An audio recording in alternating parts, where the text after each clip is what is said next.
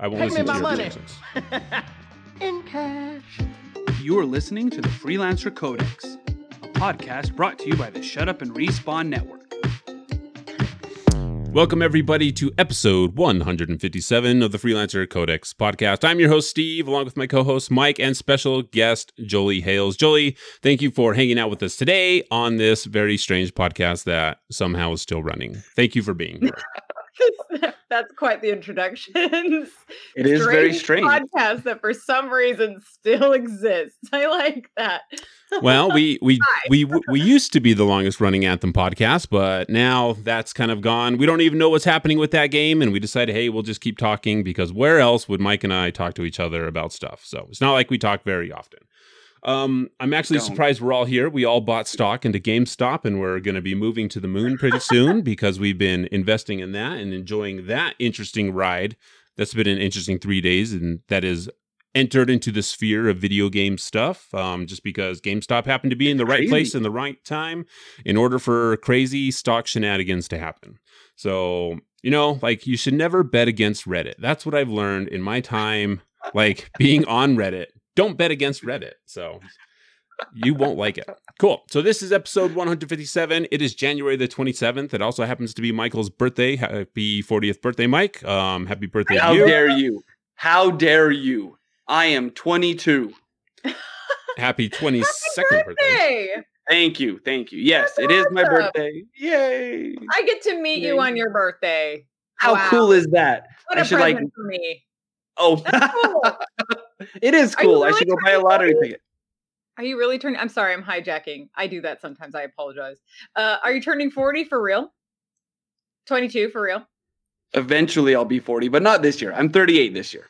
Oh, 38. Okay. 38. Yeah. And I was for gonna not say, that you look younger than 40. Yay! You look 2 years younger than 40, Mike.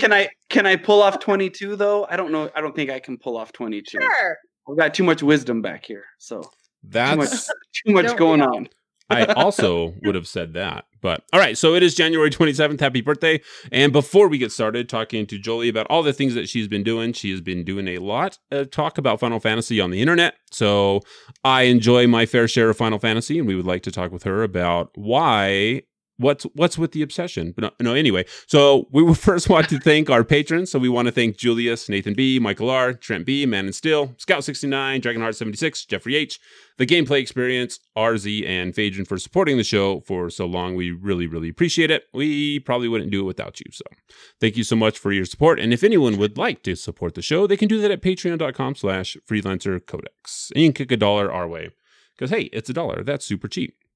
All right. So, Jolie, at the beginning of the show, we always ask what we've been doing this past week. So I want to kick it over to you and really just kind of ask you not what you've been doing only this week, but kind of I want to hear about what you've been doing in the podcasting space. You are the host of the Big Compute podcast, and it's a show that I have enjoyed listening to. You guys talk a lot about how supercomputers can help engineers, help other companies do their work easier. You guys had an episode about the coronavirus and supercomputing helping figure out better vaccinations or better ways to fight the coronavirus, from things like conventional means to actually like growing plants that can help fight the coronavirus, that I thought was super interesting. So can you tell us a little bit about that, about your podcasting experience on there? Sure. Yeah. Thanks for the opportunity. It's called the Big Compute podcast. And basically, I mean, we don't realize how much in our life is created or made better or enhanced in some way by supercomputers or high performance computing, also abbreviated HPC in the industry. And I work in tech right now, and part of my job is to host this podcast where I get to interview engineers and scientists who use supercomputers to enhance our world. So they're like undercover superheroes is what we call them, because they're really making a difference and an impact in our lives, but we have no idea that they're doing it. We don't know the names behind it. Like, for instance, like the Tide Pods that you throw into the laundry, right, to clean your clothes. A ton of supercomputing had to go into actually designing those, right? Which you would never really think, because you have to, nowadays, you can digitally simulate what would happen with certain kinds of materials and products and certain heat and certain fluids. Whereas in the past, the technology took a long time, products took a long time to evolve and get better because everything had to be physically tested. Like science had to all be physically done in a lab, right? It wasn't like you could run a bunch of scientific chemical profiles through a supercomputer and identify what would help what like you can today. So because of that, science and technology is advancing at an extremely awesome pace. And there's just so much to talk about. I mean, everything. Your cell phone, obviously, a lot of that was made through supercomputing. The case, the $5 plastic case on your cell phone is something that was designed through supercomputing, through simulation, right? A Mars rover is one. It's everything out there. And I get to talk about it, which is pretty rad. I interview the experts and then learn a lot because I am definitely not a scientist or an engineer.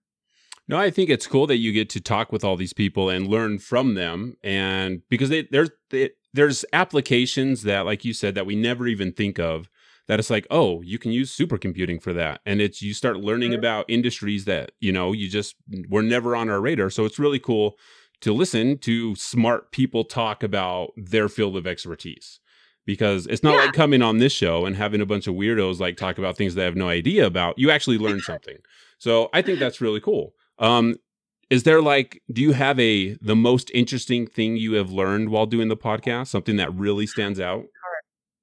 Well, I just took over it in the early fall. So I've done, probably the most interesting thing that comes to mind. I mean, we've done a lot of COVID episodes, but it was interesting to hear simulations done on musical instruments and which musical instruments pose the highest risk of spreading COVID versus others. So we're talking like wind and brass instruments, where you're actually blowing aerosol particles.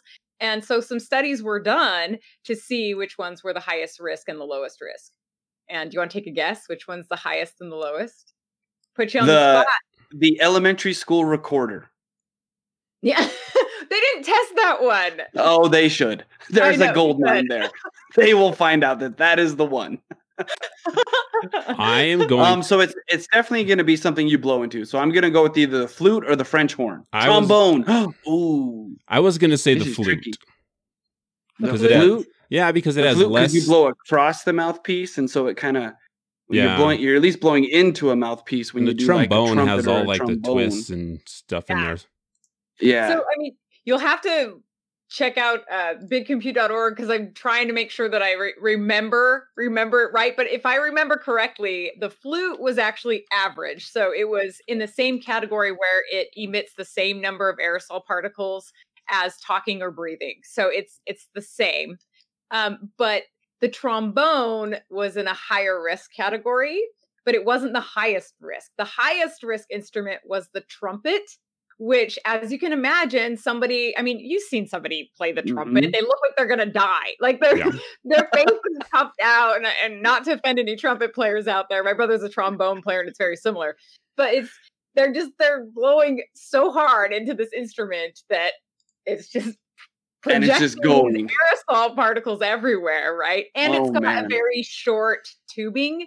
So there's, it doesn't collect inside the instrument as much. So because of that, it's 10 times worse than talking.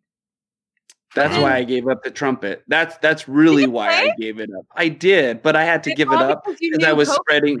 I did. It was in mid school, so it was a while ago. But I knew it was about the aerosols. I said, you know what, Mom, I can't play this anymore. I'm spreading too many aerosols. She said, oh, don't give it up. I said, no, I can't. I have to.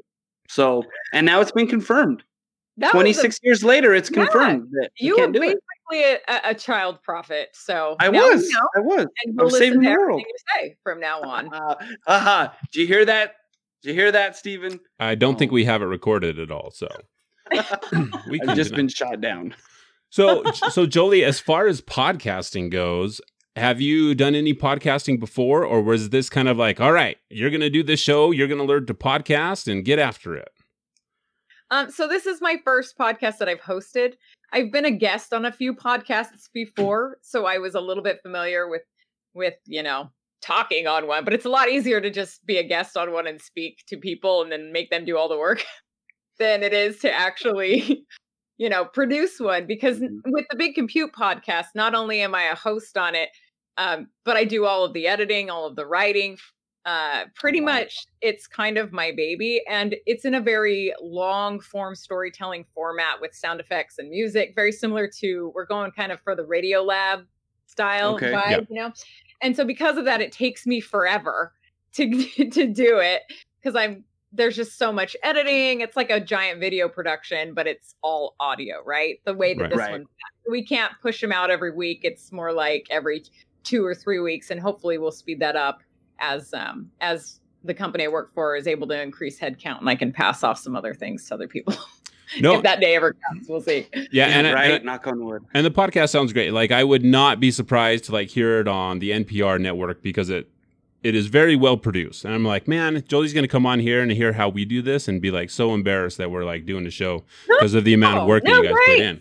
But, are you kidding me? Like, I think this is great. And I mean, good for you for just pushing out raw content. Whereas I feel like I'm this perfectionist that really just takes forever. You know what I mean? Like, it's not as authentic, frankly speaking, because if I say something that's really dumb, I can get rid of it because I'm in charge of the editing. Nice. Whereas, you know, you're putting yourself out there, and I think there's something really charming and cool about that. Yeah, all the dumb stuff stays in here. I get to say dumb things. Woohoo! You just said I could. I can say dumb things. Well, that's all I'm here for. I don't know if you needed permission for that. Like, you've done it before, and we just leave it in. But now someone appreciates it. I understand. So speaking of all the stuff, I am appreciative of that. So, and talking more about you're doing the podcast thing, like you also have directing credits on IMDb for short films. So it seems like you're a very creative person. Like, at heart, has that always been the case for you? Were you like directing brothers and sisters when you were growing up, like in small family films? And do they still talk to you, or just like, no, I don't think we're talking to that person anymore? I never appreciated it, let's be honest. I was also the oldest of the 4 kids, so it was kind of like... that makes sense. So you had a captive audience. They had to do what you said. Yeah, I was kind of like, I'm in charge. This is the thing. Yeah, and I was always like writing plays and like just, you know, creating is something that has always been a part of me and always will be a part of me. And it's interesting because I used to work in Hollywood and do the film thing there, but I ended up walking away because even though I love the creative part but there's other places and other ways I can do it than actually in Hollywood. Because I live in Southern California, you know, and I'm still close by Hollywood, but I didn't like the vibe there. In fact, the culmination of that realization was I went to the Hollywood Awards, which is a precursor award ceremony to the Academy Awards. So all of the celebrities are there. They do this giant dinner. They, you know, give out these awards, and it's like super ritzy. I mean, we're talking like, oh my gosh, they had like 40 or 50 models that were posed to be decorations. Does that make sense? Like, and then every 30 minutes. No, I mean, it does, but it doesn't make sense. That's weird. Right. So like somebody goes into this and like, you know, there are people who like crave the red carpet atmosphere. I have never been that person. I do not care about like fame and fortune, except the only benefit would probably be it would give you the next gig to be creative more easily. That would be nice. But I remember going to this thing and I was surrounded by celebrities, and I don't really care. I mean, I respect their craft and talent, but I'm not like a person who's like, selfie, hey, look, everybody, I hung out with this random face, you know, like, who cares? So, but when I was there, I remember that there was so much money thrown into this. There were so many celebrities, and the best conversation I had that night, I mean, everybody, not everybody, but a lot of the people there were very ostentatious Hollywood, you know, trying to, if they weren't big already, they were trying to make it big. And the best conversation I had there was with the one of the servers who barely spoke any English, who was bringing out the strawberries, who like wasn't allowed to talk to the people in attendance, you know, unless they talked to them first. And I just remember thinking, I'm in my gown, right? And I remember thinking, this is not fulfilling. And so I left, and I went to a burger place with a friend of mine in my gown, and I never looked back. I just didn't want to do it anymore. You know, it wasn't for me. It's for others. It's not for me. Not that I ever would have become famous, because I'm not saying, oh, well, because maybe if I had become famous, I would have been like, okay, well, maybe we'll give this a try. you know, but so I don't know if that information is at all interesting, but yeah, so I did the Hollywood thing. But now it's like I tend to do more directing for the tech industry, and sometimes for myself. And then, of course, my little videos online, and some of them get watched, but a lot of them don't. Well, you say little, but they're passion projects, Yeah. You say they're little, but they're like 2 hours long, 2-hour dissertations about Cloud Strife. So, I mean, it's not little. But I guess one of the things I bring it up and I wanted to talk to you about, like being a creative, and like growing up that way, like how do you combat because I feel like I have creativity ADD where it okay, I'm going to do this thing and okay, I'm done doing that thing. I have to move on. Like, how do you combat that? Like, do you try to actively combat that to feel like, no, if I'm going to be creative, I'm going to work on this one thing and perfect it? Or do you just all right, move on to the next thing? Because the next thing will be more fulfilling than trying to beat this thing into submission. If that makes any sense. So when you say this thing, are you talking about a project or are you talking about a skill? Well, I would say either or, because like for me, I have this weird thing that I I hyper focus on one thing at a time that pops into my head. It's right. That's good. I'd say that's how you get better, right? Right. But then you hit that point where okay, I'm done with this. Time to move on to the next thing. And it's oh, you never really master that one thing because my mind is all right, on to the next thing.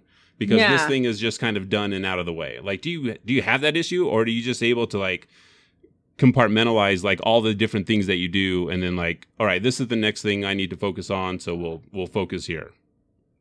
I think it's more B than A. I tend to focus project by project, and then I try to learn something from every project, right? So for instance, so that way it's creatively fulfilling in a couple different ways. I create something that I like, but I also learned a skill that I can utilize again. But it doesn't have to be completely mastered. It just has to be mastered enough to consider myself advanced to be able to use it again. Right. If that makes sense. An example that comes to mind is I was asked to make a video introducing a product for a tech company, and they suggested, maybe do an animation, right? And I have a little bit of art in my background as drawing and doing some animation. When I was a kid, I would actually create animations on computer for fun because my dad bought me software, and we don't need to go into that. Anyway, once upon a time when I was a young, sorry. We will not edit this part out, so it is okay. But I think anyway, for this video, I learned how to use the character animator that Adobe makes, which I'd never used before, where it actually follows your face. And then I learned how to actually go in and change all of the mouth and everything. So it basically created an animation with characters, which I'd never done before. And I didn't have to do it that way, but I wanted to do it that way because while I thought it would be a good end product for them, it would also be very fulfilling for me to learn, if that makes sense. And I thought that I could do it. I'm I think I've got enough skills to make this work. So I don't know if that answers your question. I tend to move from project to project and try to pick up skills along the way. I do a lot of things in the creative world, but outside of the creative world, with cooking, ballet, which is in the creative world, those things I suck at. So it's not I could do all the things, you know. I'll never get good at ballet, ever. It's not in my DNA. Some things we just can't do, Yeah. No, I can't teach a deaf person to be an opera singer. You can't teach Jolie to be a ballet dancer. Not happening. Me either. But it's always interesting to me to talk to people that are creative to see what their process is, how they deal with the slumps of just being oh, I don't want to do this anymore, and trying to break through that and continue to push on and continue to get better at your craft, because it seems it's different for everyone. And it's just something that always interests me is what drives people to continue to create. Especially when it's it's tough to create, especially when it's hey, I want to put this on the internet and I want this to get all the likes, and I want to, so it's tough to have that mentality and be what continues to drive people to do that. So, well, I think the key is to do it because it's fulfilling for you in those kinds of cases. Like the Final Fantasy review I did that you've referenced, it's like 80 minutes long, which is literally 8 minutes less than like the full-length Lion King movie. So it's basically a feature film, right? And it took me probably 7 months to edit because, you know, I'm a mom and I work full-time in tech in a demanding role.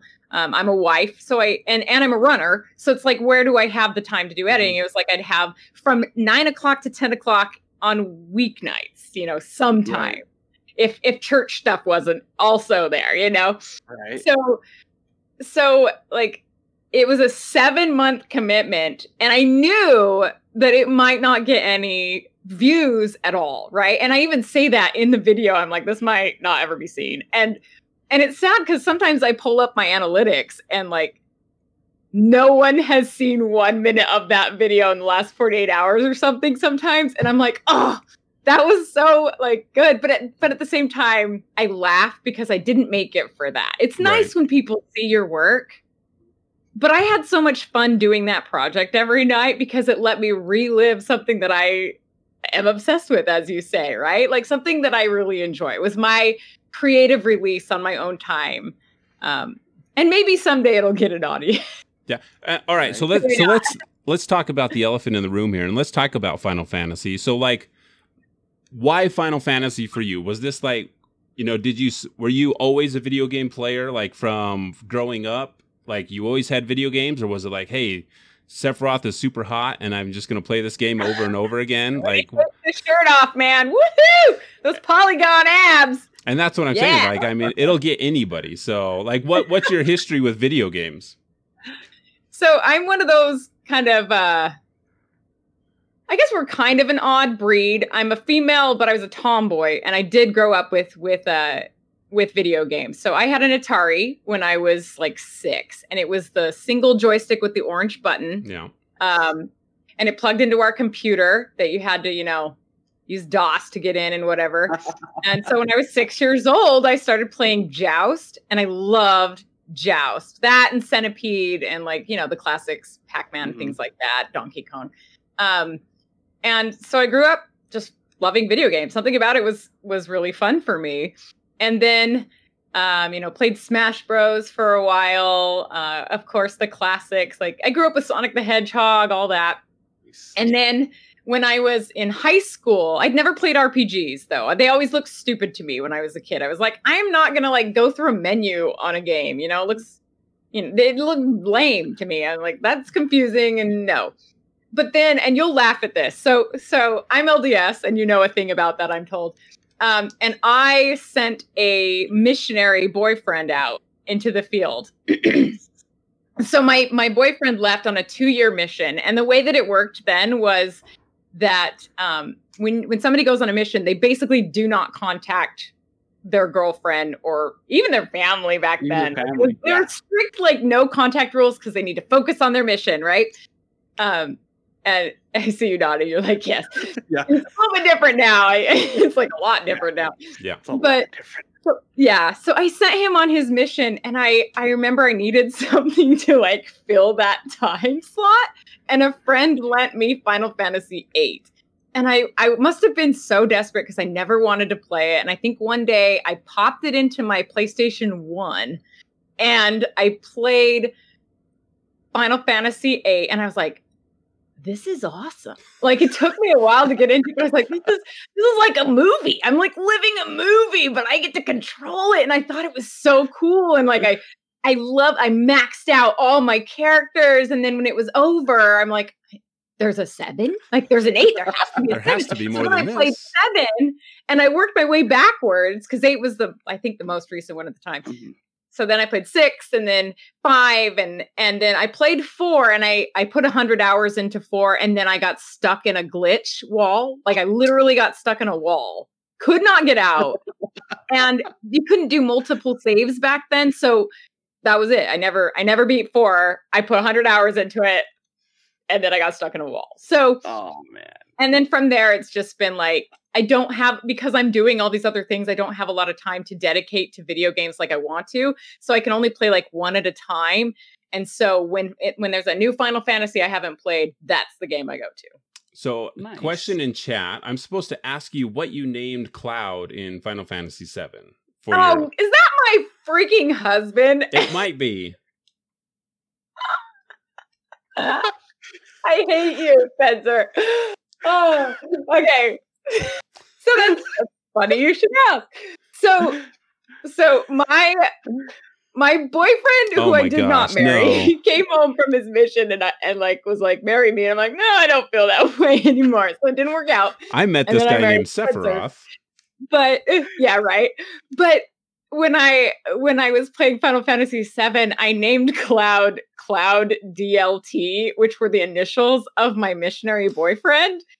And then I named Aerith, but it, they keep, Aerith Joe, because my name's Jolie, because I thought that Aerith and Cloud would end up together. Oh, do you? And then, I don't know, spoiler alert, that wasn't what happened. And I was like, what? I was going to say spoiler alert, but... Yeah, it didn't work out. So did the game influence your life, or were you like, he came back and you're like, no, I can't do it because in the game they didn't get together, so now we can't be together, and you like whether crushed his spirit? Or not, it was probably just prophetic, except I didn't get stabbed, thankfully, yet. Not yet. Yeah. Yet. That's too funny. That's a good story. That was good. We will leave that one. We will leave that one in. So we will give Jolie a time to catch her breath here, and we'll catch up with what Mike has been doing, and then we'll get into the news of the week, and then we have a pretty awesome quiz at the end of the show here that we'll do. So, Mike, what have you been up to? All right, so we said at the top of the show, today is my birthday, and for my birthday, my family got me an Oculus Quest 2, and it was my first foray into VR. So I've been playing a lot of VR with the boys. I have 2 older kiddos, and we've been on the VR a bunch. We played Tales from Galaxy's Edge. Was one of the first ones that we got because we're all about Star Wars in our family right now. Got a bunch of little Jedis running around. Yeah, it's super fun, super awesome world to be in, right? You get to play with a lightsaber. So any game that gives you a lightsaber, you're good to go, right? So we played that. We finished it. It's not a very long game. It's about 3 hours through VR. We figured going through all the stuff. And so it's not really a letdown, but it's kind of a letdown because I would expect it to be longer. But then I also understand, like, do I want to spend 10 plus hours with a VR headset on? Because you can only go in short bursts, I found. I get about an hour before my head starts to feel funny. I need to take it off, get my bearings kind of thing. So maybe that time frame is about accurate for VR games. At least this one. Steve has a thought, but I'm going to keep going. So it was fun for us. The kids got to play it, which was fun for them. And then the big thing now in the house is Beat Saber. Because talk about like dual wielding lightsabers, right? And then again, just the music and just playing with that and doing the challenges. And it's fun to do Beat Saber. My oldest was able to have his friends over and they had a Beat Saber competition. It was just fun to watch them just go through some wholesome content. Nothing crazy, just hitting a bunch of blocks with sticks. And so it was super fun. So Beat Saber is fun. And then I've been trying some other games. I tried a game called Journey of the Gods. And that one looks really cool, but got me sick. Again, because I have in my old age, I'm learning, because I'm so old now. I'm learning that I have some motion issues. And it's awesome when the game is coming to me. But when I'm moving through the game and like controlling my movement that way, it gets me a little bit sick. So I can't handle it very well. You will have to tell me what kind of game is Journey of the Gods. You will have to. So what is it? So it actually kind of has a Zelda feel to it, right? You're kind of like a sprite type character. You've got a wooden crossbow. You've got a sword and a shield. You're helping kind of like woodland characters. So far I've fought like little slugworms that were trying to get into a house that if I remember right, had like a mushroom top. So kind of like the Smurfs. So You're in like a woodland realm. You have this ability to grow and become godlike, hence Journey of the Gods. And basically you have 2 different characters. You have your one character who is on the ground level, who is interacting with things. And when you go into your God mode, you can make trees grow. You can move trees to get in the path of enemies. I did not get very far into that one because of the motion sickness. And so I'm going to have to play with those settings. I've learned that playing from a seated position is actually pretty helpful for me. So I might try that again. But it seems cool. I'm not very far into it. I'll have to try it out some more. It looks it looks like Breath of the Wild. So I think they're definitely drawing inspirations from The Legend of Zelda, like you said. Yeah, it definitely had that feel to it. So I'll try that one out again. Maybe take some Dramamine beforehand so I'm not woozy and like Captain Jack Sparrowing around, right? Although that could be a fun game too. Been trying a lot of the free demos. It's cool. It's cool that you're given that ability to demo the games before you actually commit to buy them. Because I can definitely understand people buying a game and then not being able to finish because of the motion aspect and getting kind of upset. So doing a lot of the demos, we have a fishing one that is just, you're meant to sit down and like fish. I've caught more fish virtually than I ever caught in my entire life. I was going to say like you're you like actually want to fish in VR? Like you don't want to fish in real life. Like why would you? Well, VR, you catch stuff. Like there's a guarantee. That's the game, right?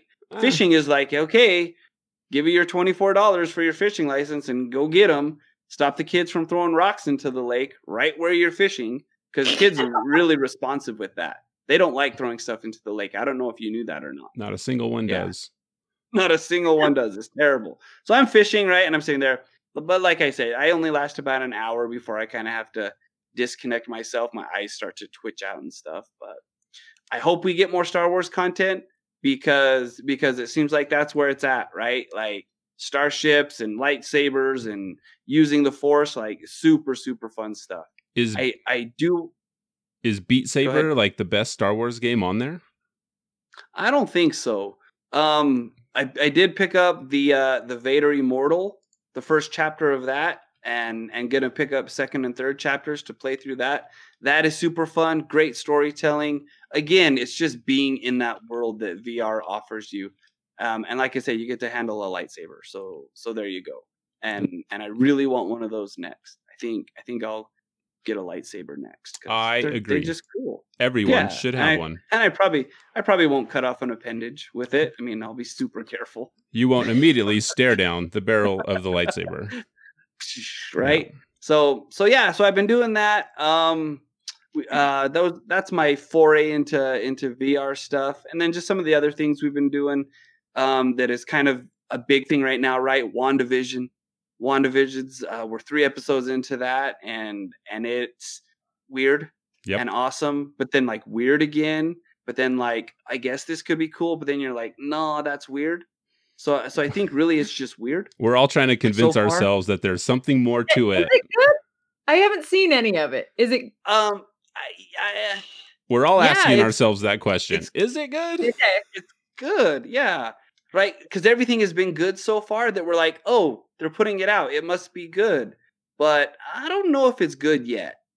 So we won't spoil anything here. Stay tuned, exactly, totally. Because you got to catch up on 3 episodes now, because we're 3 episodes in.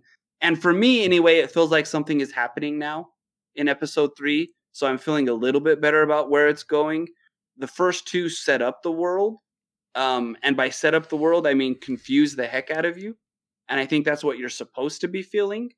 So you're going to be confused, but you're going to like it. You think you're going to like it. You think you're going to like it. So definitely check out WandaVision if you haven't checked out WandaVision. And then one of the things that Steve and I have been getting into, we've been following the GameStop stock thing that's been going on and have kind of jumped on that roller coaster. And it's just cool to be a part of it, right? Even if like you end up breaking even at the end, it's just cool to be a part of it and say, yeah, I was there when that happened. And you know, here's your 5 cents. Go buy me a soda pop kind of thing. So it's just cool. It's definitely. Wait, did you guys both put money in? We did. Really? Yeah. Yeah. Wow. We're going to the moon. Like Mike said, there's definitely this part of like, hey, we were there when this happened kind of thing. So, and just like, I've done a lot of deep dives onto Reddit, onto the Wall Street Bets, like into like deep deep value subreddits and like keeping up on it, just trying to learn like what is going on. Because at first I was like, wow, this is really interesting, because I heard about it last week about everyone talking about GameStop. And like I've been on the Robinhood app, for about 2 years now, just like investing a little bit here, a little bit there, like never really paying attention to it. But all of a sudden it kind of blew up. And I think mostly because it kind of crossed over into the Venn diagram of the things that we're interested in, like video games and like making money.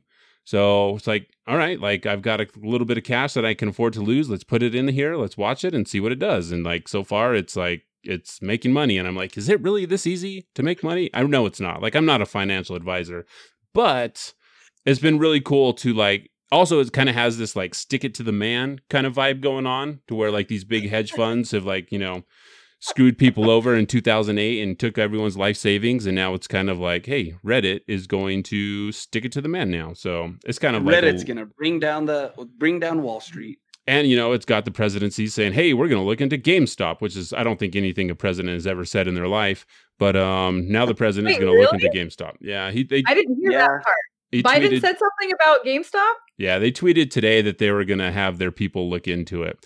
I don't know what that means. There's a lot of people, talking about stock manipulation, but it's like, see, I talk about it like I'm on this one side of it, so I shouldn't even say like anything. An insider. I feel like an insider. Well, it definitely, like you said, it has this like us and them mentality, right? Because like hedge funds are losing money and Wall Street is losing money, but everybody with the Robinhood app is like making money, and people who go into GameStop, right? And so it's just kind of it's cool to be on the train and see where it goes. I don't know what it's going to turn into, or if what we're doing is illegal. I hope not. It's not. You're buying stock. It's not illegal. No, I do know. Before. You bought stock on Robinhood before and you didn't get arrested for it. I don't know why it'd be different now. So it's not illegal what you're doing, but it is very much like a David versus Goliath thing. Like, hey, all these Redditors are memeing their way to these hedge funds going bankrupt. And it's like, should I feel bad that the hedge funds are going bankrupt? Maybe, but I don't. So, hey, we're going to the moon. So there you go. I don't know if we are going to the moon, but I'm on that train. So we'll see. What does GameStop think of this? Are they like freaking out because they're afraid it's going to obviously tank at some point?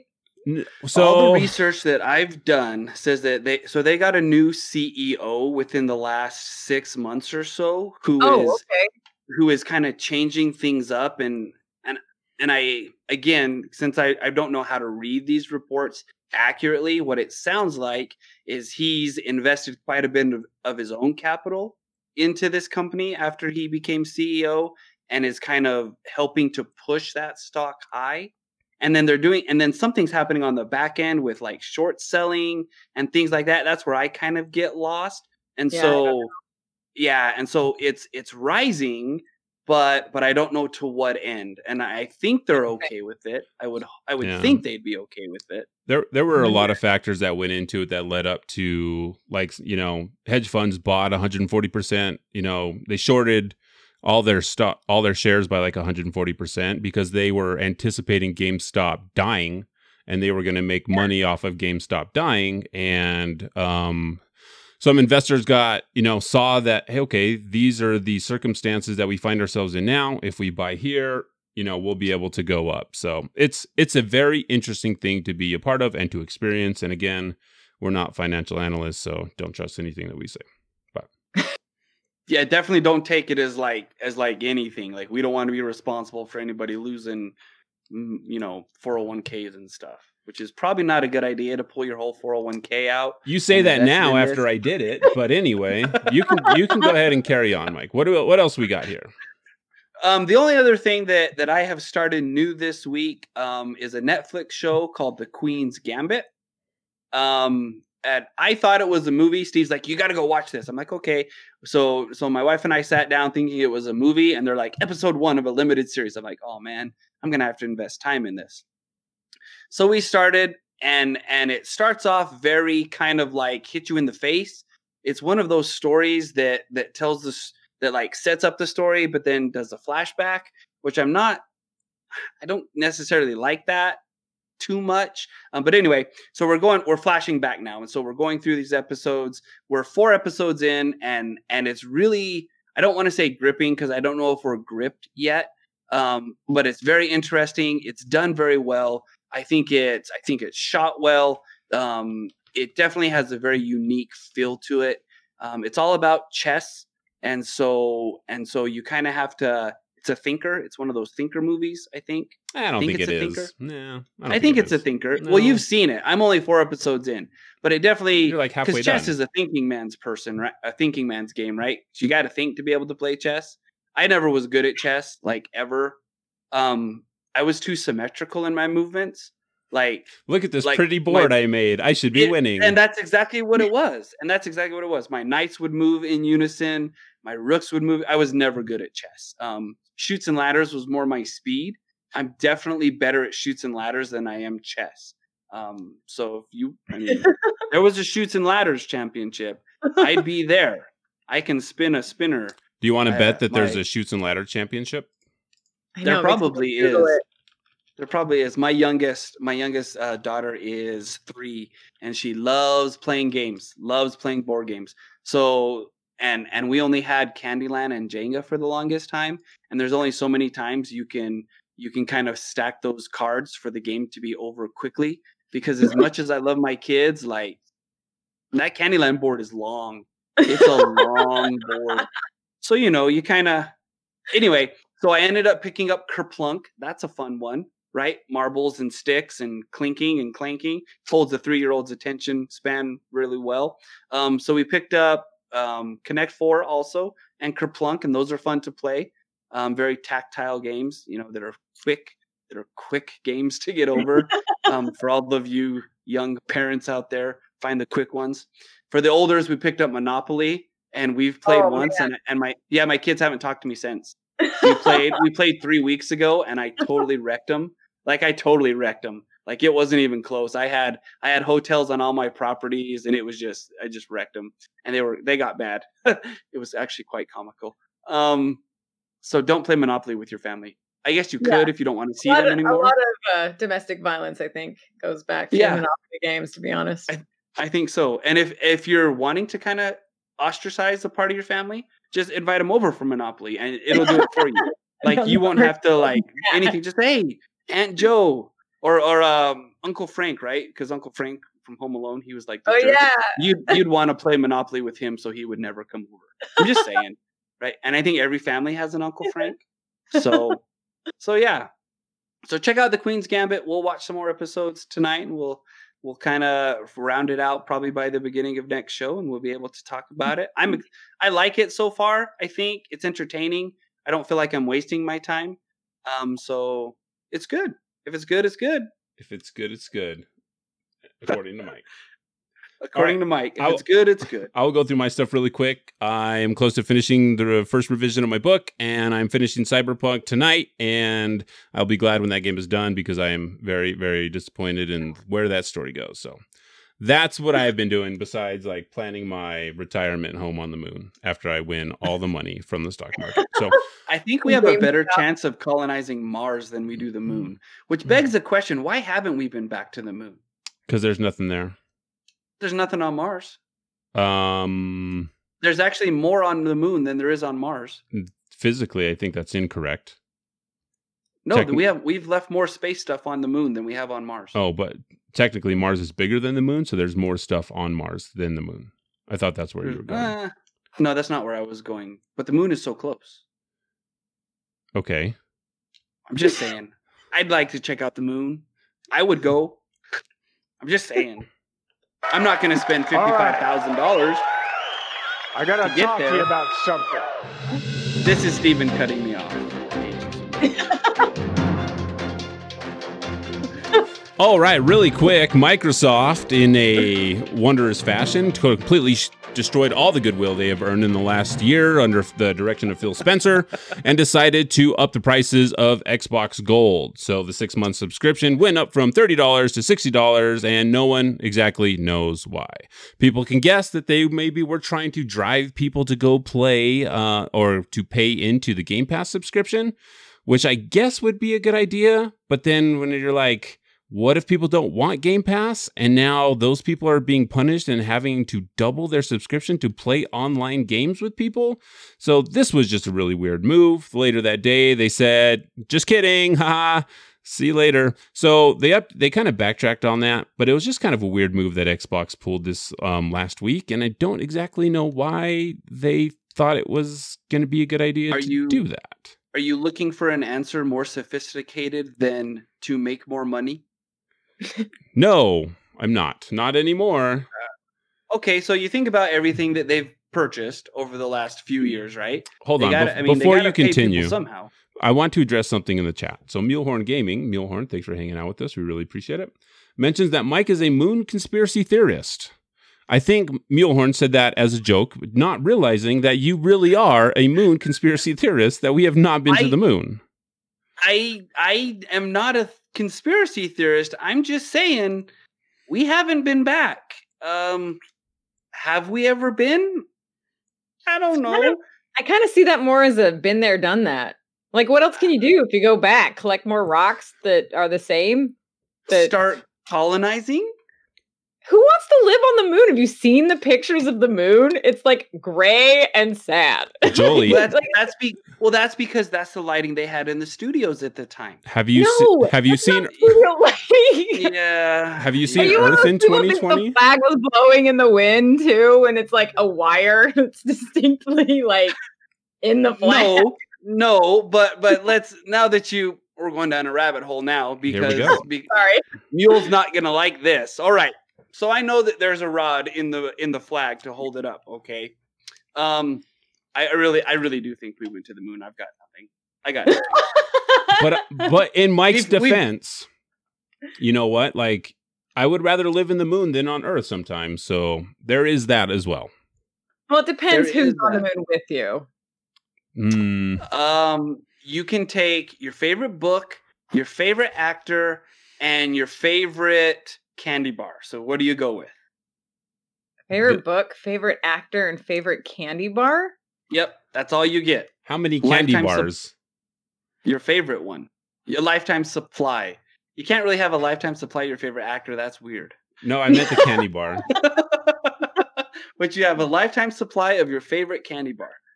Is the you're on the moon. Is your favorite actor forced to like you and be your best friend, or just like, no, you nope, stay over on this side they go of the moon? as is. What a weird set of circumstances. It's a weird game. And it's what I came up with, like, just now. And in the chat, feel free to play along. Are we supposed to answer? Yeah, so I'll start off while you guys are thinking. So inside my favorite book is a hollowed out section with a Swiss Army knife.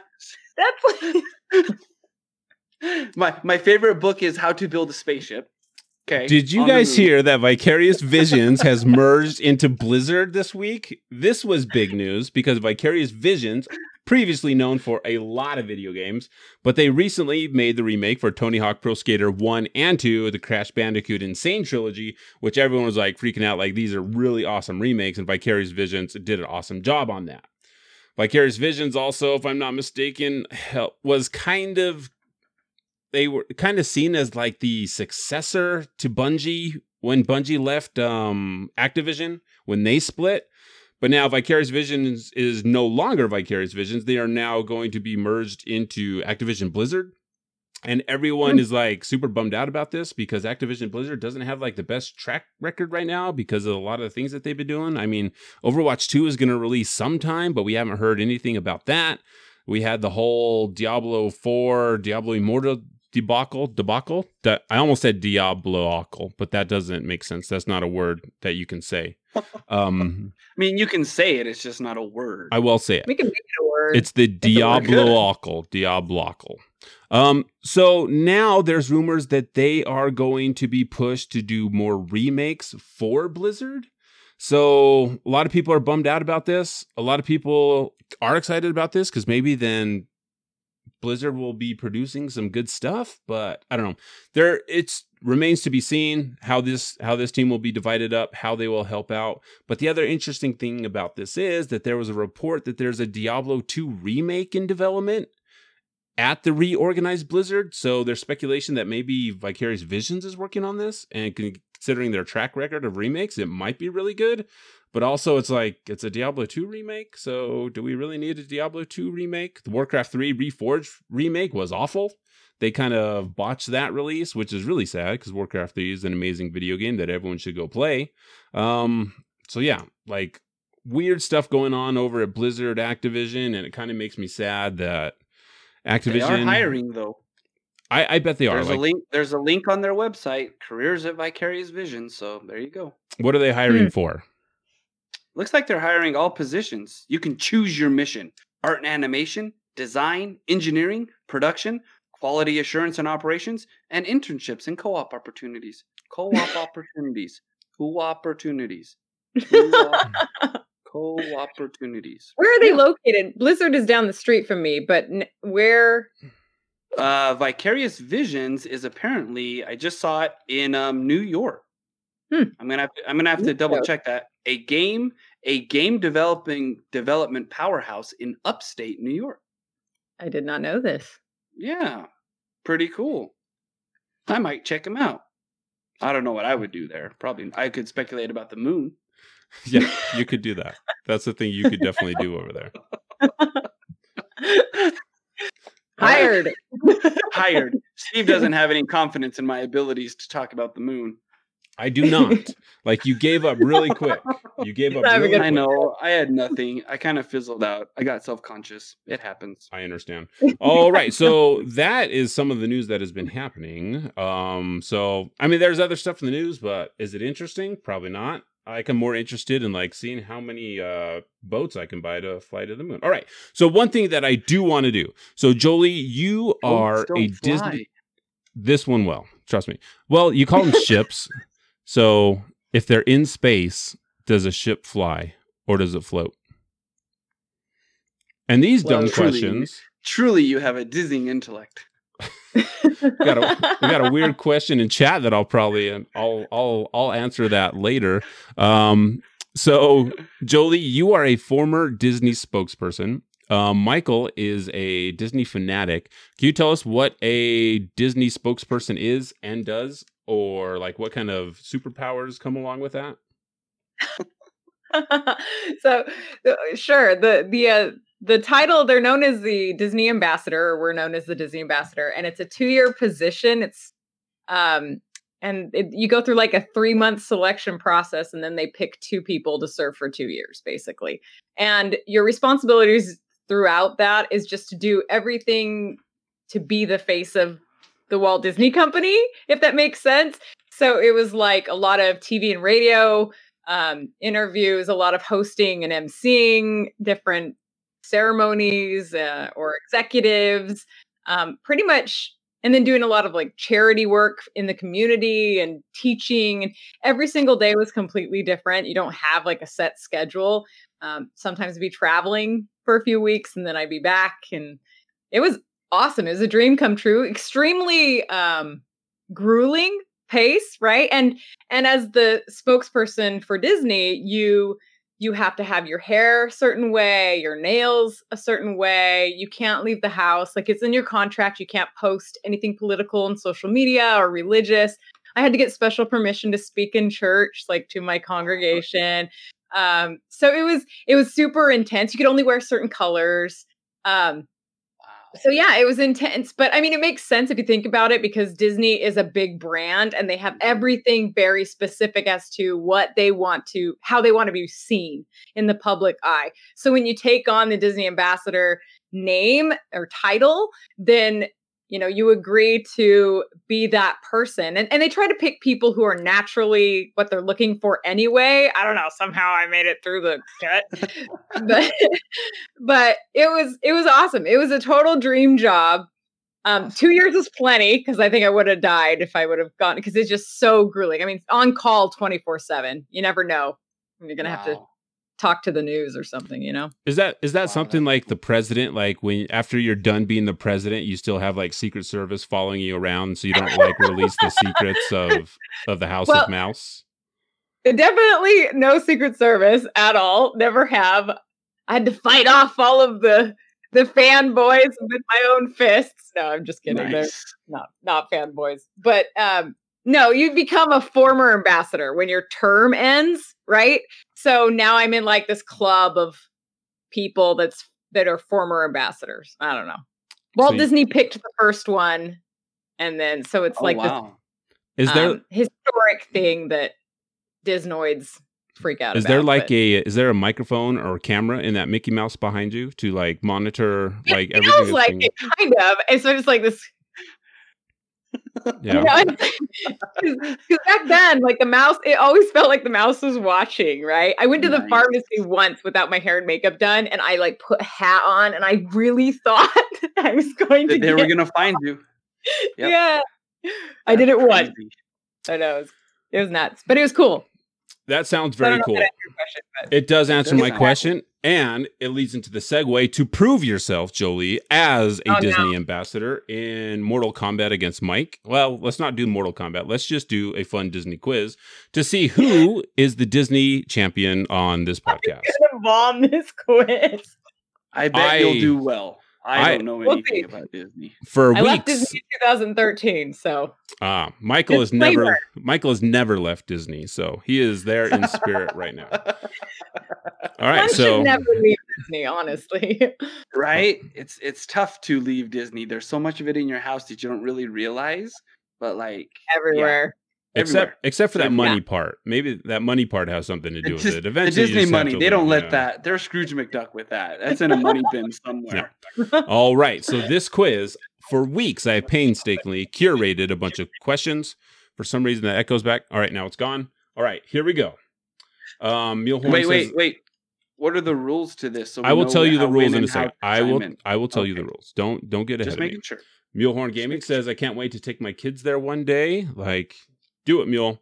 Like, you will enjoy it. They will enjoy it. Yeah, when they open again, I feel bad. They closed down and like 500 of my friends lost their job in one day. It was so sad. Just instantly, man. It's so sad. It really is. We just went to a depressing place. We did. And I don't know if there's any sign of reopening soon. So you just went to where? I was just saying we went to a dark place on it. We got all job lossy. Let's bring it back up with the quiz. Terrible answer. All right, here we go.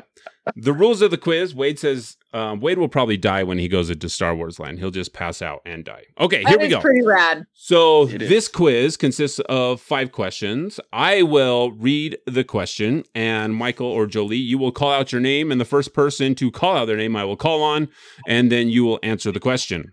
If you answer the question, then you get a point. If you do not answer the question, the other person can still. So, and then they will get the point, and you will not get the point. And the points are made up, and the rules don't matter. So here we go. Are you ready? So all you have to do is call out your name.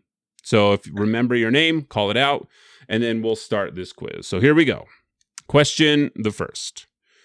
Which ride is at every Disney park?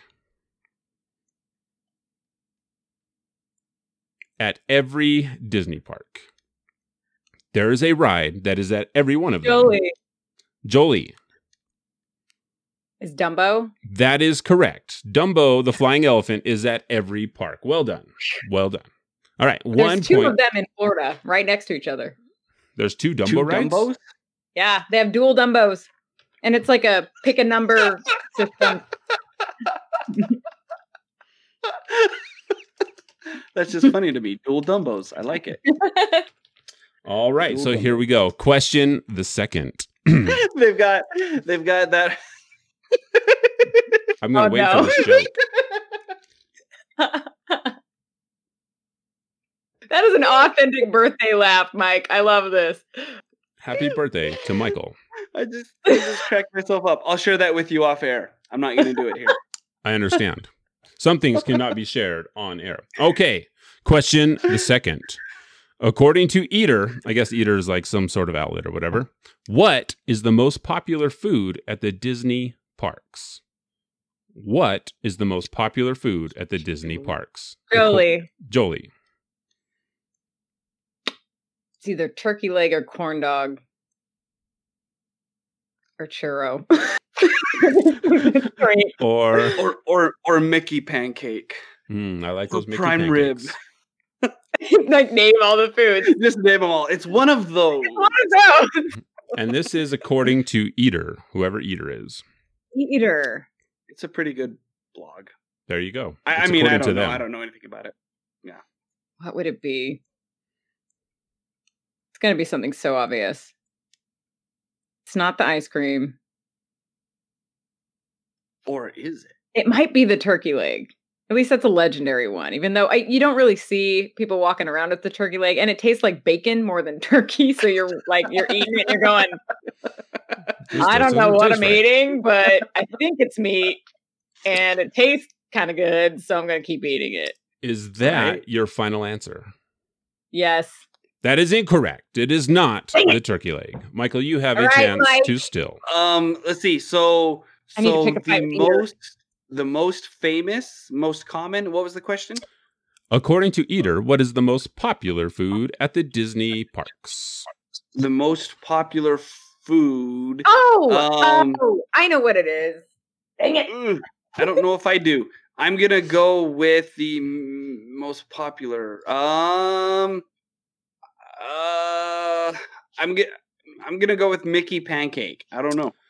So, according to Eater, the Mickey-shaped ice cream bar is the most popular food in all across Disney locations. Yep. I thought that the popcorn in the like collectible bins. Oh yeah. You're always stepping on that stuff. Popcorns. I swear I see those more than you see. But I guess the ice cream would disappear and melt, whereas the bins would stick around. So maybe that's why I see more of them.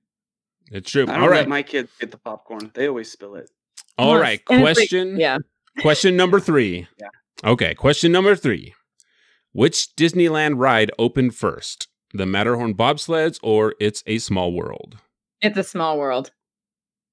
Jolie. It's a Small World. This one's going to be tough because if you're wrong, then Mike knows the other answer. Point, right? The Small World premiered at the World Fair in what year? But I thought the Matterhorn wasn't until 72, and I think It's a Small World was in the World's Fair like in 65. So the Matterhorn bobsleds, the innovative roller coaster, opened in the summer of 1959.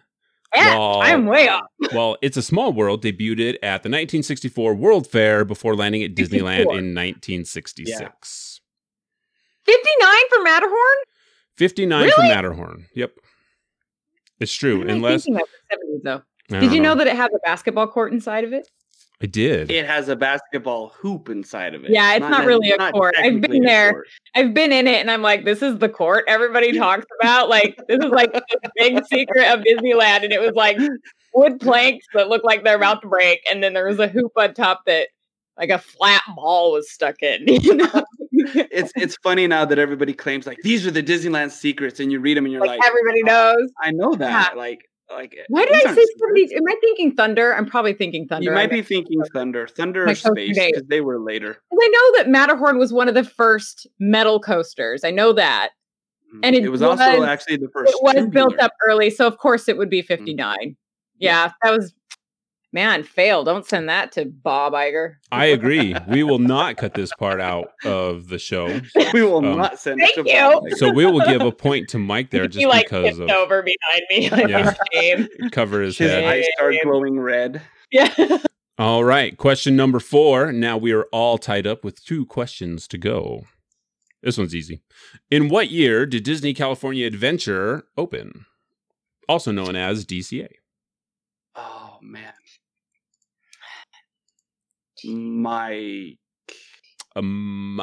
An unsure Mike. I'm unsure, but I think it was the date sticking out of my head is 1992, but I don't think that's correct. But that's the only date that's coming to my head. That is incorrect. You were correct that you were incorrect. So well done on being incorrect. Do I get a point for that? You do not get a point for being incorrect. Can Jolie still? So this is the thing, though. DCA is older than what I think it's older than what I think it is and what I remember it being. It is. It's older than what I think it is. Fabian in the chat gets a guess. That is incorrect.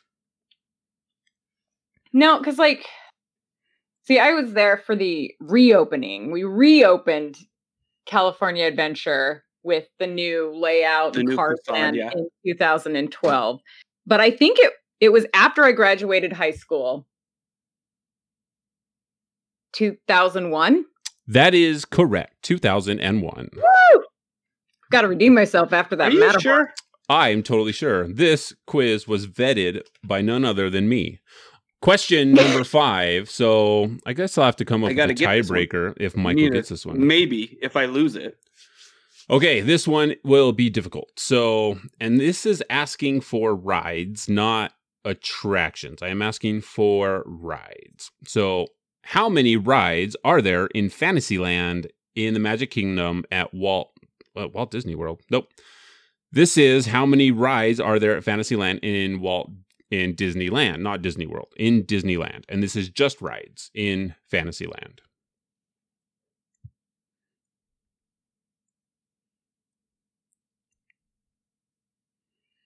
They're going into the tank. The wheels are spinning. Jolie is using her fingers to count. Michael is using his teeth, which is an odd thing that he does.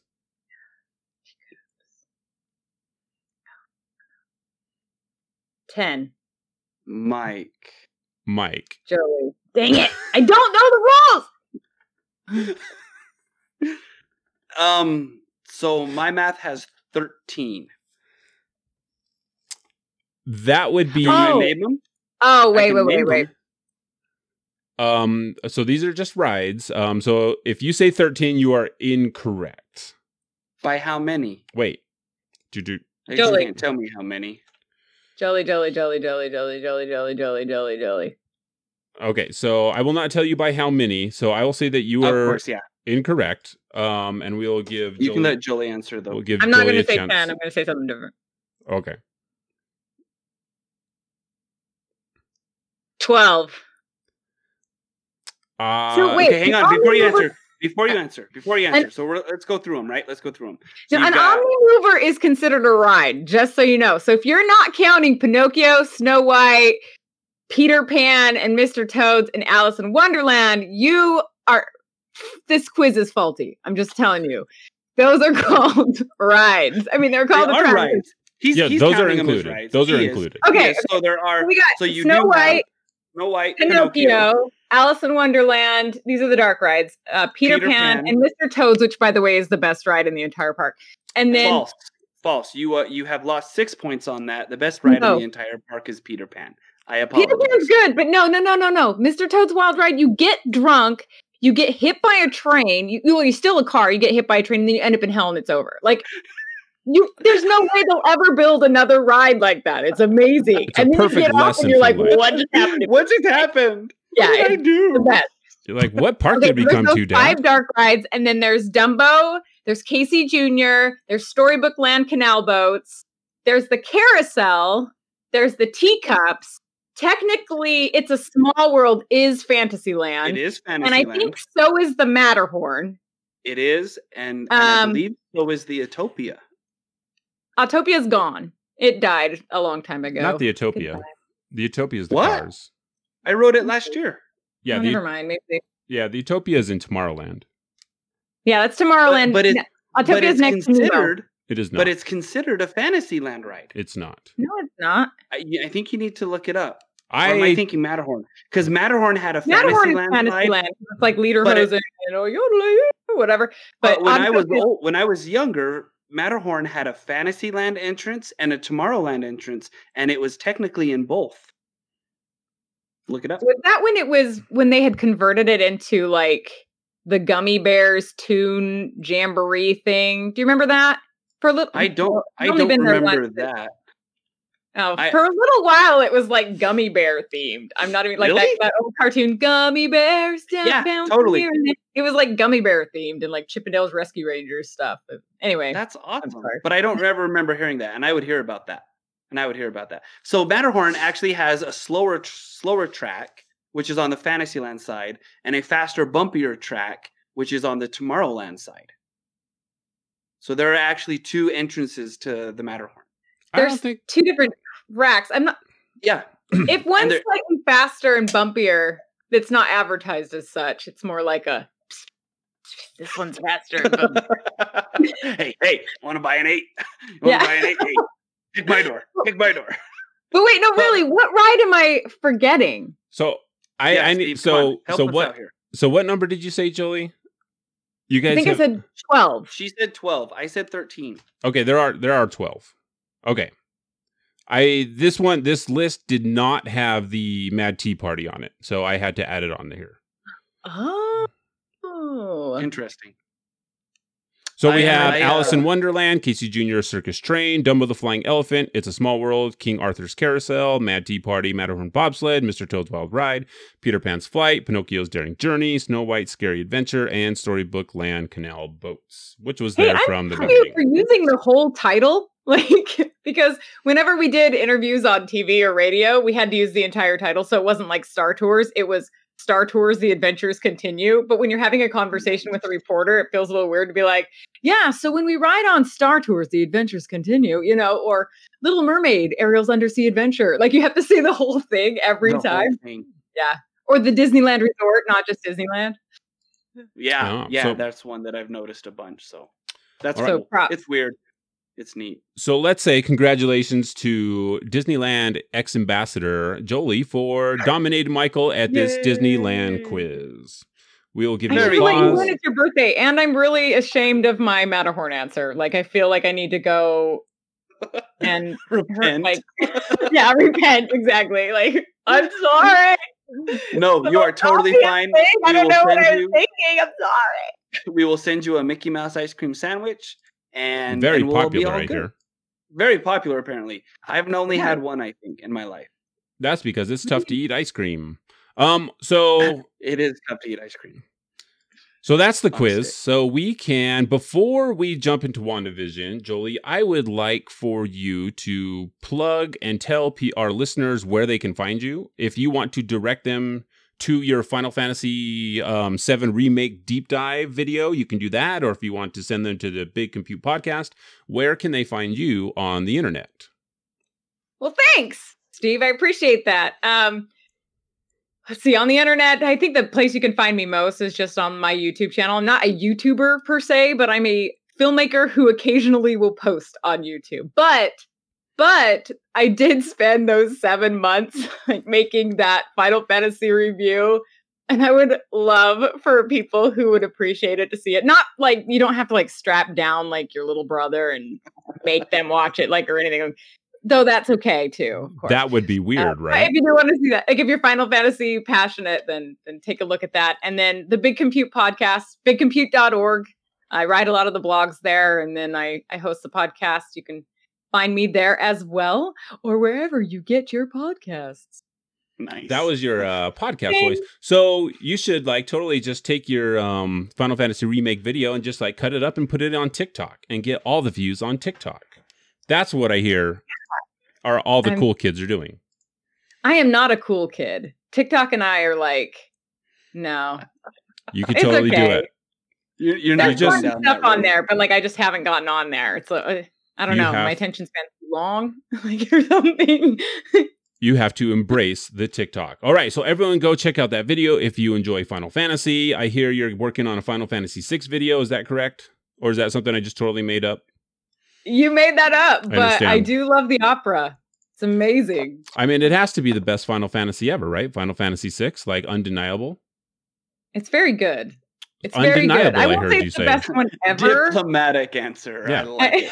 I'm a Disney ambassador, of course I'm diplomatic. It's a very Disney answer. So speaking of Final Fantasies, how excited are you for Final Fantasy 16? Where is that rate on your, this is the one game I'm going to play in 2022 when it releases, probably? Well, yeah, or November of 21 even is the rumor, which I don't know that it's going to come that soon. But of course I'm going to play it. It's a Final Fantasy. Now, I'm one of those people, I'm kind of a rare breed. I'm not stoked about blood and gore. I don't like it. I think it's dumb.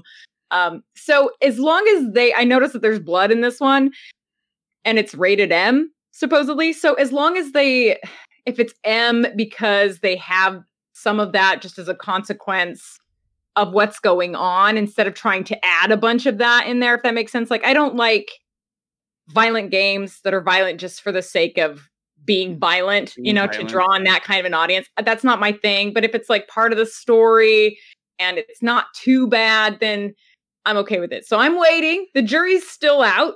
I'm waiting, to see. I mean, we haven't had the game yet, but I am excited to play it. It looks like the story might be really cool. Hopefully it makes sense in the end. Few of them do.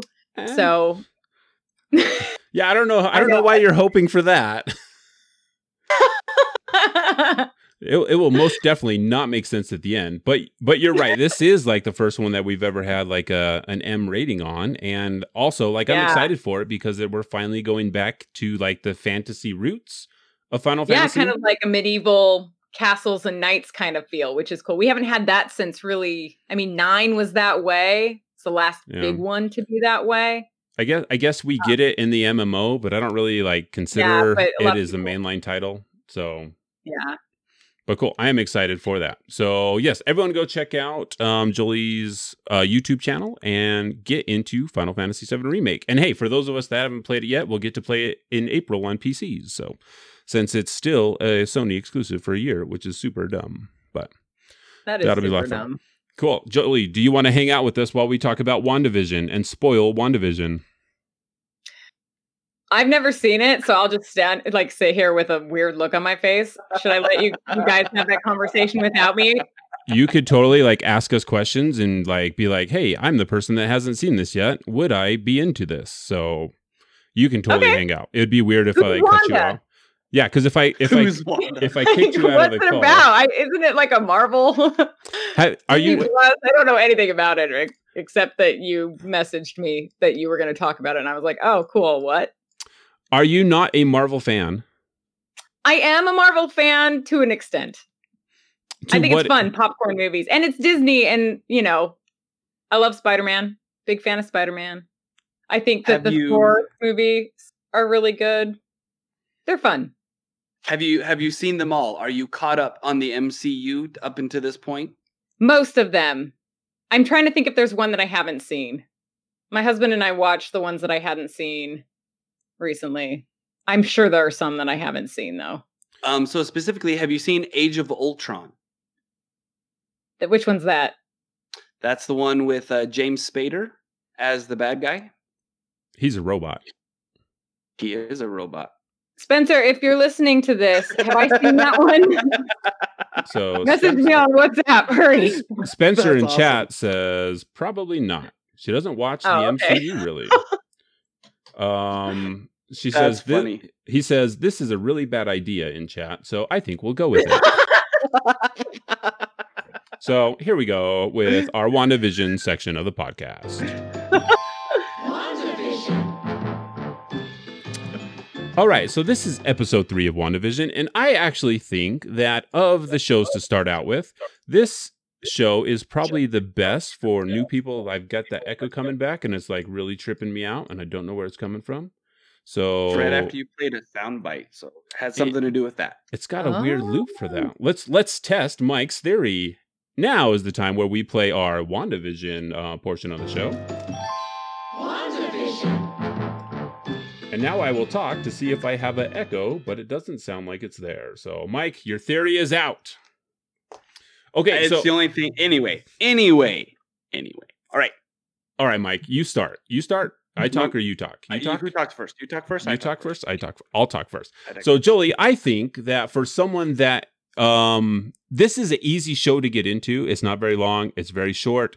If you enjoy old sitcoms like I Love Lucy or Dick Van Dyke Show or Brady Bunch, this is something that you could easily jump into and feel right at home.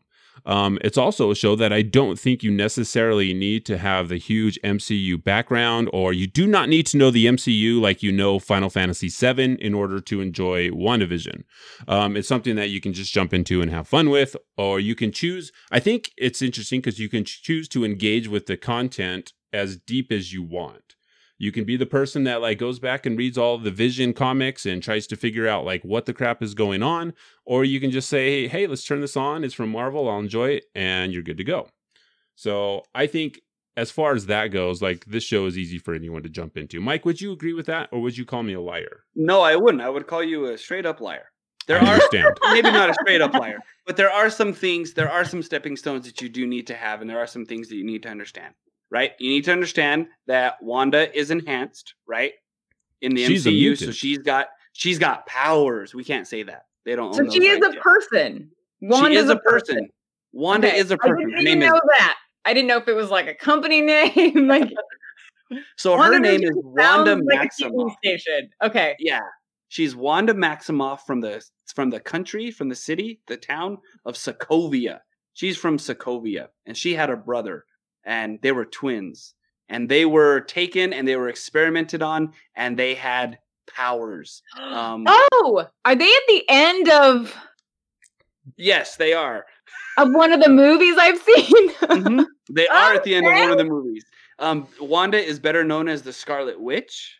Yeah. Right? Okay. And she's the one with the Jack Sparrow hands and the red And and she has the thing with the Cyclops guy, Jewel guy. What's So his name is Vision, and now we've come full circle, and it is WandaVision. See how we did that there? Can I Yes. change this segment and can we just have Jolie explains Marvel characters as a segment? Is that something that we can do? Because I think that would So be pretty great. Vision is a robot, and he was created by Tony Stark and Ultron in the movie Age of Ultron, and he was enhanced with the Mind Stone. Wait, who's Ultron? I forgot. He's the bad guy played by James Spader, the one whose neck Oh always yeah, goes like that this. guy. Okay. Yep. Yeah. By James Spader. That's how he talks in Blacklist anyway. He's always looking That's how he sideways at the talks. camera. It's very That's how he odd. talks in Age of Ultron also. That is true. Vision, unfortunately, was killed in Whoa, Avengers. spoiler alert. I think we all know this part. He Fair was enough. killed in Avengers Infinity War. Yeah, because he but so many Mhm. people were. He dissolves into the air. But- No, disintegrates he was into the dead, air. dead. Not this one. Oh, he was dead. Thanos grabbed the stone out of his head. And Oh pulled it yeah, out. I remember that. I was like, owie. Okay, yes, I remember. Thank you for starting my There's memory. in MCU, there's I dead, blocked it out. I and know. then there's mostly dead. I Yeah. swear my Final Fantasy review is better than the way I am right now. There was this Vision guy is named dead, Squall. and Yeah. he was and in Dickens' terms, Vision was dead to begin with, right? That must be made clear, right? He was dead from the beginning. So he's dead, he's gone, he didn't come back. He wasn't able to come back when Tony Stark saved the world. Spoiler alert, Tony Stark saves the world, okay? So Vision is not alive. And that's like the first little In WandaVision? well, see, in the timeline, right? In the timeline, because Vision's gone. And that's the first thing that you kind of have to, what's happening here, because he's supposed to be dead, right? So that's the first little thing. So, Okay. Yep, that's the look you need to give as soon as the episode turns on, because you see Vision and you're like, wait a second, he's supposed to be dead. Episode 1 opens up very I Love Lucy, very much black and white, very that whole kind of setup, punchline, laugh track, right? So that's kind of what you get into on episode 1. A lot of cool things happen there. The hinge of that episode Is is it when supposed to take place in the past? Like, what's the point of the black and white? we don't know yet. We don't know yet. That's what we're leading up to. See, we don't know all the So it's events. not like an obvious period piece episode. Nope, it's definitely a put on your Sherlock Holmes Deerstalker cap to figure out what is going on here. Okay. That's exactly I what we're follow. going for. All right? I don't know. We'll see.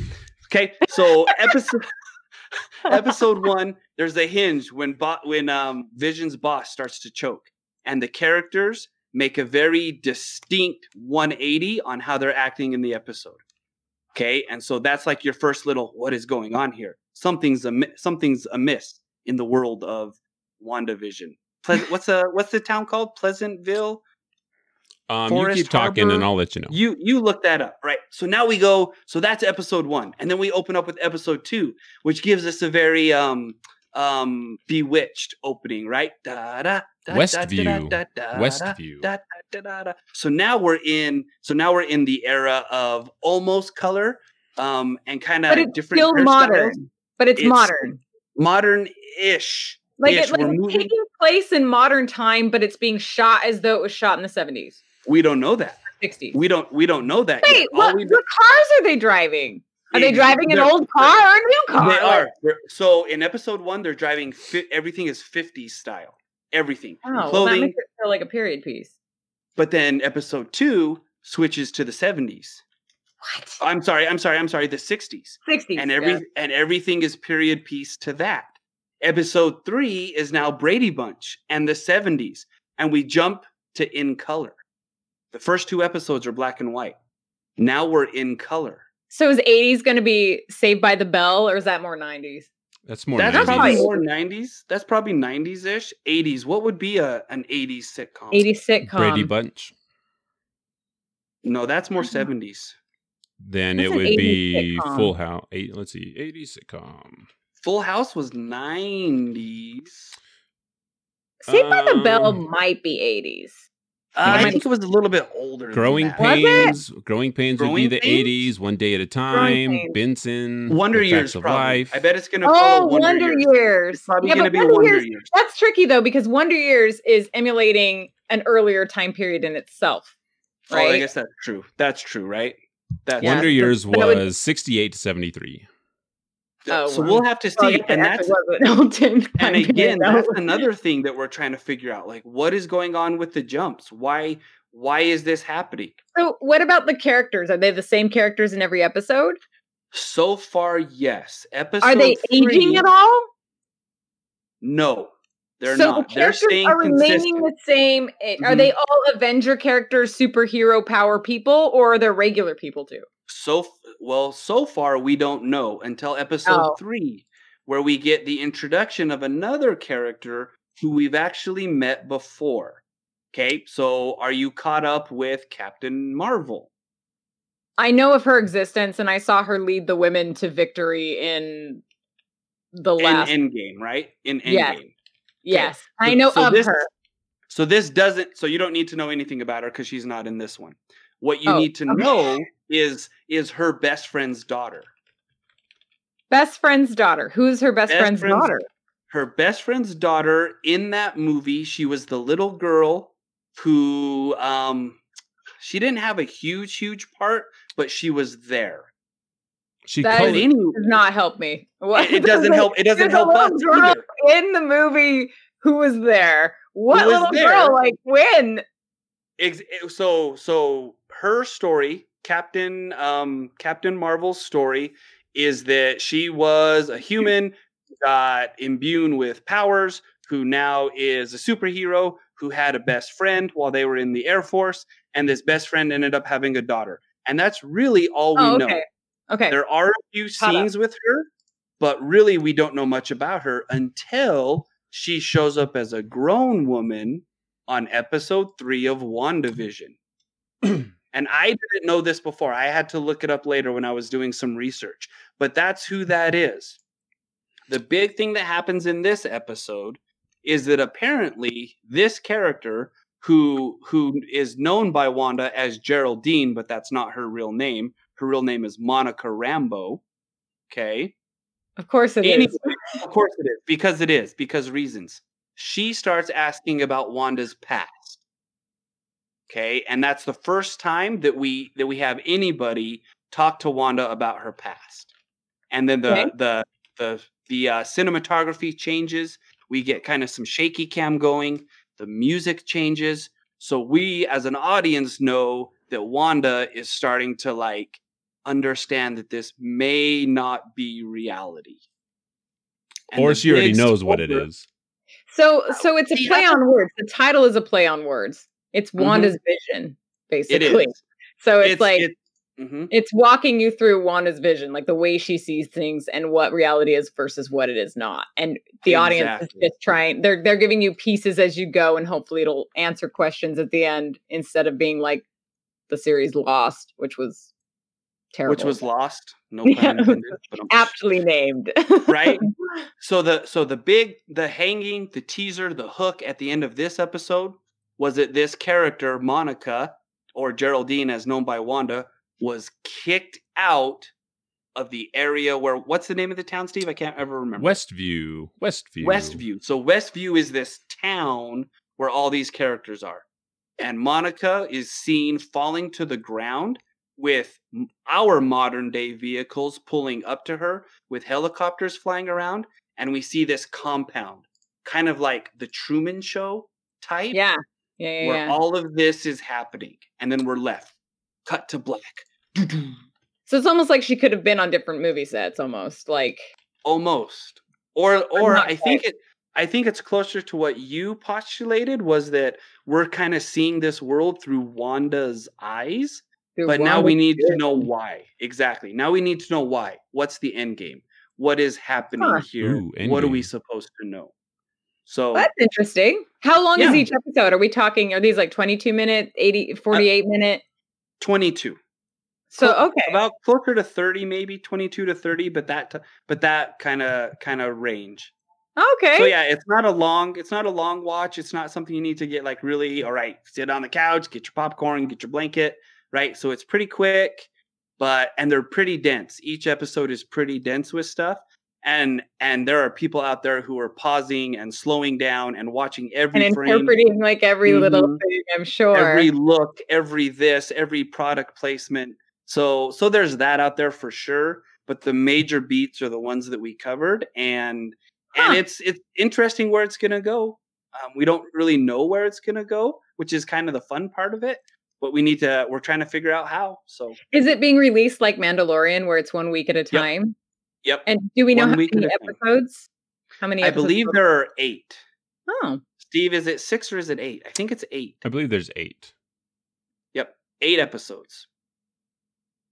And then I need to give it a watch. You do need to give it a watch. It's like jumping on that train, like we said earlier with the GameStop stuff. Because again, with like Mandalorian, it seems like everybody is on the Disney Plus train. And rightly so. It's good stuff. It's great content. It's wholesome. But yeah, now you can catch up at the water cooler. I think the interesting thing, my remote water cooler. Yeah, I guess not everyone's in person. This podcast is my water cooler these days. There you go. There's your water cooler. Yeah, and I think DC Comics. I think the interesting thing about the end of episode 3 is that, we have the birth of the twins for Wanda and Vision. So I'm sure that will add some interesting things to the show. We know that it's probably difficult for Vision to, have kids, but it'll be interesting to see. You mean impossible? The word you're looking for is impossible. It's the MCU. It's the MCU, and he's more of a synth. So, as they say in Age of Ultron, so he's kind of human body, because that was the big thing in the cradle, that they were making something better than the robot. It was going to be part human, part robot. So I just rewatched Ultron. But was it like 1 for 1? Oh yeah, completely anatomically correct robot. There's no way Tony Stark would not make a anatomically correct robot. So if that's what he was going after. So it's going to be really interesting to see where the show goes. I'm excited to learn more. It's like one of those things where it's like, okay, now we're close to the point where you either have to start revealing what's really going on, or you're going to start to lose people, I think, because if you drag this on too long, you end up doing the whole Lost thing, and then the polar bear never really mattered, and that just makes people more frustrated. So I'm excited to see where the show goes, and we can watch this Friday, and then we'll talk about it next week. So. And now, Jolie, you're all caught up, so go out there, watch it, get caught up. I think you would enjoy the show. It's a lot of fun, and if not, you could just listen to Mike describe it, and then there you go. It's pretty much just as good as watching it, I think. Awesome. So. Thanks, man. Yeah, no problem. That's one of those subtle digs. That's one of those. No, it's not. Kind of turning those screws. It's not. It's not because you're turning 40 today. Phaedron in chat says Mike does a great job explaining things that he's into. So there you go. He's really excited how you explain that. So, all right, everyone. Phaedron is my husband. What? Spoiler alert. Thanks for listening. Spoiler alert, right? Yeah. That's funny. Sorry. So everyone, thank you so much, everyone in chat, for hanging out. Jolie, thank you for joining us on the podcast. We'll have to do it again sometime when Final Fantasy Yeah, it was a lot of fun. The pleasure was yours. That is correct. So maybe when Final Fantasy 16 releases, is that how you're supposed to say that? Yeah. So yeah, you flipped it. So switch it. It happens sometimes. It's very. I like that. It's very late. But yeah, we would love to talk about Final Fantasy in the future, whenever that happens, or hey, even talk about a bunch of Marvel stuff when it comes out. So everyone. In chat, everyone listening on the podcast, thank you for hanging out with us on episode 157 of the Freelancer Codex podcast, a podcast that we don't really know what it's about anymore, but eventually we'll figure it out. So until next time, please stay safe, be kind to each other, and leave it better than you found it, I think. So that's what I would suggest. And go buy some stock. Thank you for listening to the Freelancer Codex, a podcast brought to you by the Shut Up and Respawn Network. Follow us at Freelancer Codex on Twitter or Twitch. Send emails to freelancercodex@gmail.com or voice messages to anchor.fm/freelancercodex/message. We wish to thank all of our Patreons. We are grateful for you all. See you later, Twitch. Woohoo! That was too loud. All right. Yay!